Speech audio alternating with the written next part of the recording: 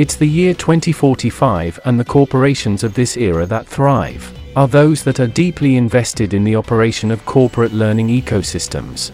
A capacity to do so is grounded in an innate ability to both learn and unlearn at two levels. The first level focuses on the individual, undertaken in the context of lifelong learning.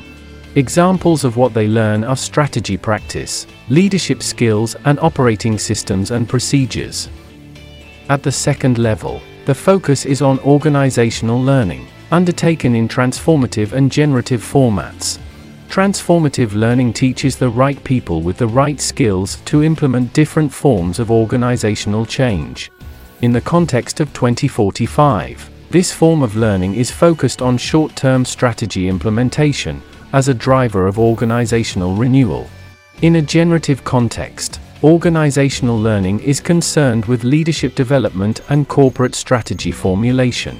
At some point on the way to 2045, strategy and organizational learning became a blended capability, as a driver of strategy renewal and organizational transformation. Fundamental to learning is unlearning. While all forms of learning are thought to be beneficial, the human brain is not as dynamic as we would like it to be. In a strategic environment, the existence of bias must be checked and unlearned on a continual basis. An example of bias in learning ecosystems can appear in the form of a dominant logic. This is the situation where institutionalized thinking overrides the bleeding obvious.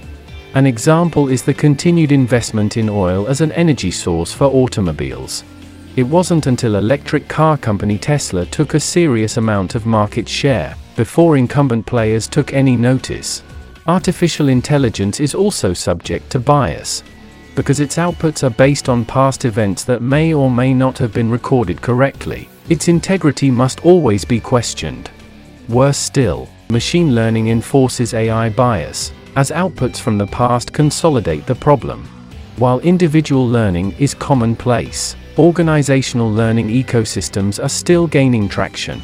It's only a matter of time, however, before they become mainstream and an integral component of the corporation of the future.